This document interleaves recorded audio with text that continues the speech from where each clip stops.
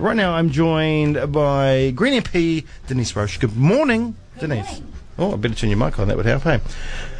Good morning. Good morning. Welcome to Dunedin. Welcome to Ōtepoti. Oh, thank you very much. It's wonderful to be here. Yeah. It's it's not exactly a picture postcard day. Any day's a good day in Dunedin, isn't it? That's right. You're completely right there. You're endearing to yourself to the public already. Well done. You're a politician. Totally political.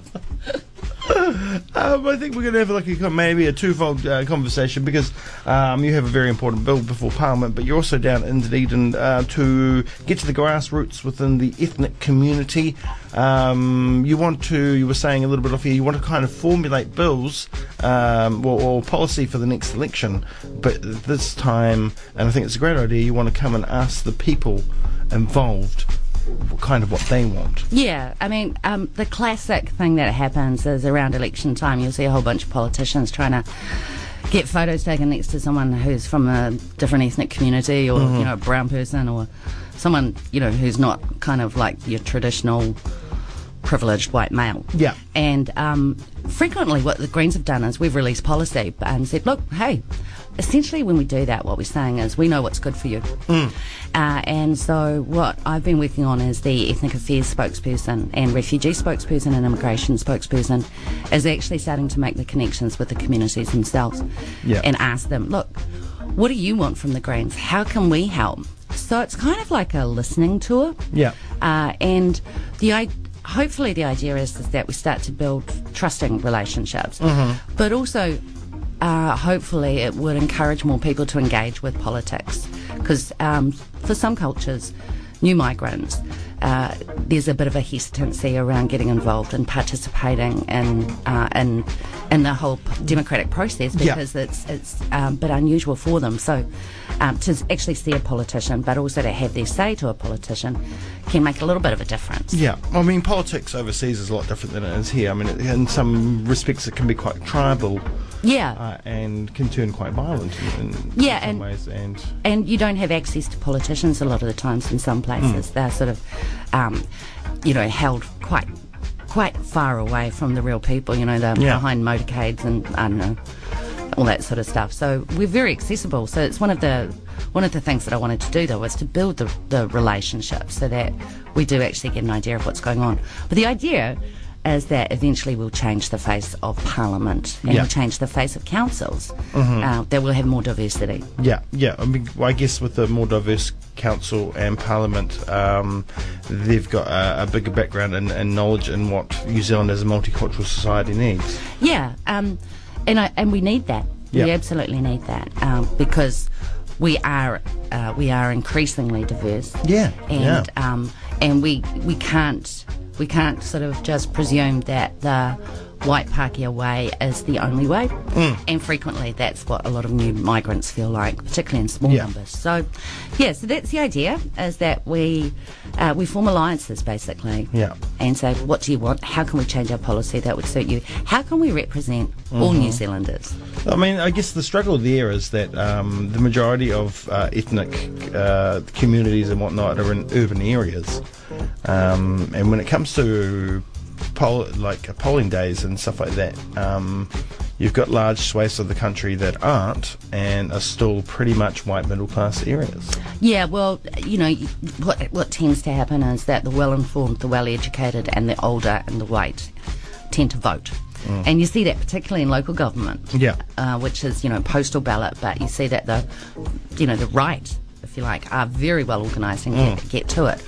But other groups who are more vulnerable or who feel more disenfranchised, like young people, for example, don't vote in droves. Yeah, so we need to let them know they've got the power to vote as well and to enact change. Yes, definitely. If they want change, which they should want change. They should want change. But part of the thing is they don't see people like themselves in those positions of power, so they don't know that it's achievable. So it's this circle where you vote for the people who look like you, and if you don't see people who look like you, then you may not vote. So we need to get more young people in positions of power, but that means we need to get young people voting for You must like the look of our council. We get a couple of young ones on there doing the right thing. Yeah, I do actually, Yeah. and I'm particularly fond of Aaron. Well, you know, aren't we all? Aren't we all? I'd like to thank you and the Green Party for helping him get elected, so I could have this job. Oh, cool! I didn't even know that, but I'll pass it on. This was his old job. Oh, really? Before he went to council, he was the Radio 1 breakfast host. Oh, well, there you go. Yeah. See, you know, there's a future for you, Jamie. Yeah. Oh no! Please don't say that. No, that's right. We need to keep the media and politics separate, right? Yeah. Yeah. Well, yes. So that's happening, but also you've got is it private members bill? Yeah. In front of Parliament. The Immigration Amendment Bill, you want to lift the quota of refugees from 750 to 1,000. Doesn't seem like much, No. and it's not much, but it's such a bloody struggle. Yeah, well, I developed the members' bill last year. I presented it to Parliament, and the reason it's 1,000 is for purely pragmatic reasons. It's just that I could get cross-party support from both ACT and United Future, as well as the Māori Party and Labour. Yeah. But it was blocked by National. Yeah. And it was like, well, look, let's start. 750 it's been like that since 1987.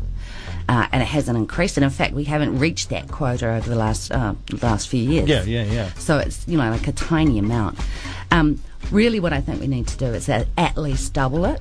Yeah. And doubling it, we would be playing catch up to where we were in 1987. But we'd still be very small in terms of per capita on a world basis. Absolutely. I mean, we're something like 94th. Yeah, and I would even think per GDP we'd be Yeah. very poor. That's right. You know? And we can. I mean, if we compare ourselves with similar economies like, Ireland, for example, where they do 4 or 5 times better than we do. Yeah, and why did National block it essentially? I think the thing is, Unpopular. I think it's. Well, my assessment is that they did shift on the Syrian issue, but they shifted because they're poll-driven. Yeah. And so when the young boy, Alain, washed up, and those horrific images of the children who were killed as they tried to cross the sea to safety, and that huge public outpouring of urgency about doing something about the refugee quota, that I believe shifted the government, and I do believe that it's really only political pressure from the public that will shift the government. So there's some really good campaigns happening at the moment. Rupert Murdoch is on a tour at the moment, and he's running the Double Our Quota kind of website and petition. There's submissions on that. The government will make the decision about increasing the quota in the next couple of months. Yeah. And it doesn't have to come before Parliament. And so my bill was just an attempt to try and force government to make a decision. But really it's just a decision made by Cabinet. Yeah. So any pressure that we can put on the government at the moment and Cabinet ministers at the moment is really crucial. This is the problem with politics in the 21st century, and I guess it probably has been for a long time, but it's a lot more noticeable now, I think, is the fact that everybody lives in fear of not being in the next government. Whether or not the decisions they make are good or bad, they don't want to make decisions that rock the boat. We see this with the retirement age, unpopular policies with the people, even if they're really, really important and the thing that needs to be done. So we see it with climate very, change. Yeah, it's very, very, very frustrating. Well, yeah, and it's the whole fact that some political parties are they work on the 3-year cycle, so it's very short-term thinking. But these MPs are in for themselves. I mean, I'm sure you wouldn't mind getting voted out and losing your seat in Parliament as long as you invoke some good change in society, right? Yeah, well, because we're all list MPs as well, it's our members that determine both our performance and our list ranking. So it's very democratic. So if the party doesn't think you're doing a good job, then you go down the list. You don't get in anyway. Yeah. But also it's our members that make the policy. So we've got a policy conference this weekend up in Nelson, our South Island policy conference, and I'll be taking the information that I've gathered already from the ethnic communities to the policy conference, to our members, to say this is the feedback I'm getting. What do you think? Do we need to change our policy? Yeah. So it's a little bit more democratic, but it also gives us the ability to think in long-term solutions. And if you think about some of the things that we have achieved, even in opposition, like the insulation of houses, and we worked with both Labour and National to achieve that. And I think it's 200,000 or 300,000 houses that were insulated, which had sort of multiple benefits: health benefits, energy benefits. All those sorts of benefits, and they're long-term solutions. These are no-brain policies, though. Yeah, that's right. I mean, but still, there's so many non-brain policies out there that don't get through, like feeding our kids. I know. And it's, I take your point too. Kids don't vote, right? Yeah. No, of course not. You know, and who cares if they vote in the future, because we're all about this cycle and the next. Yeah.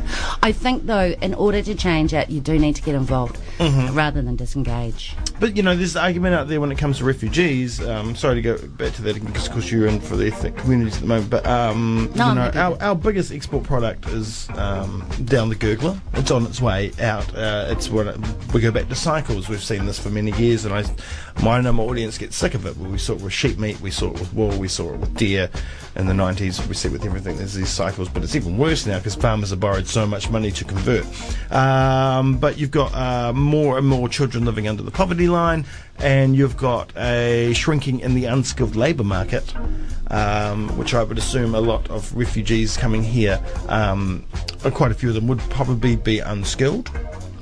Yeah, there's actually there's a range of people. Yeah. And our refugee policy as well. One of the good things that we do is we take a higher proportion of single women and children. Yeah, that's fantastic. Yeah. But it can take up to 5 years for them to become settled. Yeah. But if you look at people don't stay refugees. No. And we do have some very, very highly qualified ones who make it here as well. But yes, the ones that are lacking in education, there are still unskilled jobs out there. Like the farming sector, for example. Yeah. We've just been talking with the Filipino Dairy Workers Union people of migrants. They're not refugees; they're migrants. Yeah. And I worry about that because of the exploitation, potential exploitation of workers. And it's something we have to keep a close eye on. Yeah. Because we can't live in a society that derives profits from the exploitation of people. We've done it for too long with women, for example. Yeah. Anyway, that's another topic. Back to refugees and the question that you asked me about jobs. And I think you're right. We need to be diversifying away from dairy. But we've it's more poor, no-brainer stuff. Yeah, it's poor economics, and our government are not clever economic handlers. They really aren't. No. The reliance on raw products as a way of stimulating our economy is just ridiculous, because we've gone into this bust and boom kind of cycle as a result.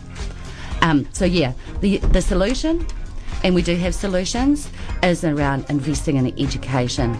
Which brings me back to university here. Well, I mean, of course education is creating new ideas creates new jobs, and new industry. Yeah, and research and development. We're one of the worst in the world for and we're only getting worse. We are. In terms of that, they did, ripping funding left, right and centre, so... Yeah, that's right. And it's these short-term, again, these short-term things, which are having long-term consequences. And we need to be investing in those longer-term solutions in order to get the benefits for all of us. So where are you going to be today? Today, I'm going to be with the South Dunedin Women's Multicultural Group. Yeah. So I'm going to be talking with them, and I've got another couple of things on. I have to ask Fran. Yeah. I just do what Francisco Hernandez says. Yeah, well, it's good to see you going to the people, not to just the gander votes, but to come up with policy that would be for the betterment of New Zealand as a multicultural society. Well, it's all about encouraging them to get involved. If they join, it would make it so much easier too, Yeah. Oh, I shouldn't be saying that. You shouldn't be saying that. Well, thank you for joining me this morning. It's been a pleasure. Oh, well, it's really great to be here, actually. I love Dunedin, and O Week's kind of interesting, but we've been having stalls down here as well. Yeah.